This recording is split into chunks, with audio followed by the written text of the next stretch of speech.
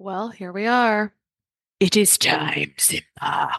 If you understand that reference, you might be about the age where we should be working together. It's possible. But it is now one of 3 times a year that I'm accepting clients for my Freedom Framework, overcoming food sensitivities and increasing energy without unnecessary restriction.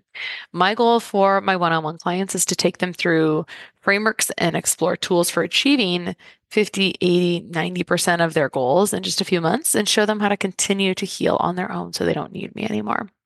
Honestly, I think we're doing great one-on-one work here, helping women that would otherwise be falling through the cracks, thinking that they're just aging, that they're just moms, that they just, and it may be true that they just have stress, when really those stress hormones and their other core systems just really need some serious support and some serious love to serve them for years to come without symptoms. So if you'd like to clear inflammation, eczema, food sensitivities, or improve energy and brain clarity, I'd love to chat with you.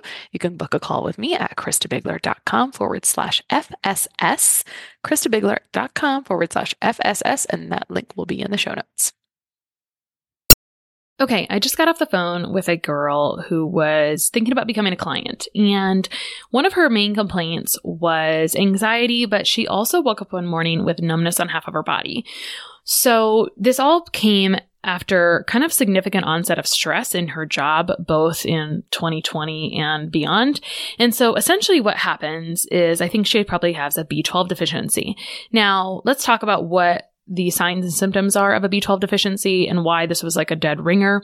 And then also why a B12 deficiency is not just a B12 deficiency. So symptoms of B12 deficiency include fatigue, like serious, ugly, you have a cloud over you, fatigue. And then some other really like common ones are numbness and tingling in the hands and the feet. But here are some other potentials. So just having poor memory and depression is a cofactor, and also anemia. So how do we absorb and use B12? Essentially, we need to be able to break down animal proteins or animal products with good stomach acid and absorb with intrinsic factor and take into the body. So there's a lot of reasons that this doesn't happen. Once upon a time, I had interviewed Chris Masterjohn, and he talked about how he was plant-based or vegan for a while. And then 2 years into it, he became very anxious. And so in vegan diets, there's no animal proteins. And so there's actually no source of B12 naturally. They need to take B12 exogenously or through a supplement. But also there's issues with if you don't break down proteins, which if you're having a B12 issue, you probably have an issues with proteins and minerals as well. And so if you're not breaking those down, you're not getting amino acids, which are the backbone to neurotransmitters. So it's really going to affect what's going on in your neuro and your mood and etc. So neuropathies and numbness and tingling are a really significant sign of B12 issues. And I've also seen this with other 30-somethings.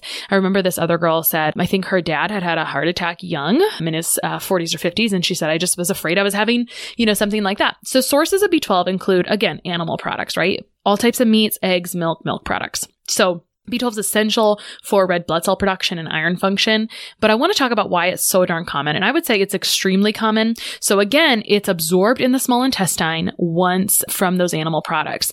And so your diet will make a difference. It's very common as people age. But if I see a B12 deficiency, I'm usually thinking, oh, you have gut issues. Because if you're having reduced stomach acid, which is a whole topic in itself, and you're not breaking down proteins or animal products and absorbing them, then you're going to have low B12. So I love to see a low B12. I love to see it on paper, but it's not the real root cause. It's actually the sign of something bigger. So what about B12 supplementation? Well, in this girl's case, she has high anxiety.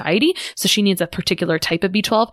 I have seen in practice that using sublingual B12 or something, a liquid under the tongue where you absorb through the gums is a lot more efficient and faster than trying to take a capsule or a lozenge. It just seems to be more effective, my clients say. So I tend to go that way, and I pick the form depending on anxiety or not anxiety. So if you're a little more prone to anxiety, the Adona hydroxy B12 is a little bit better, and it's a little bit more expensive than the methylcobalamin. Conventionally, you can have B12 tested. It does have a big reference range. I think it's like 300 to 1,000 or 300 to 1,200.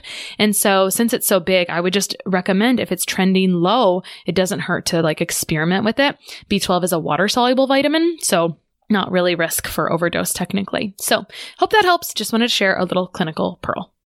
You know, I've really spent some time reflecting on my own phases of burnout this year and past years, and I know I'm not the only one that has gone through or goes through these peaks and valleys.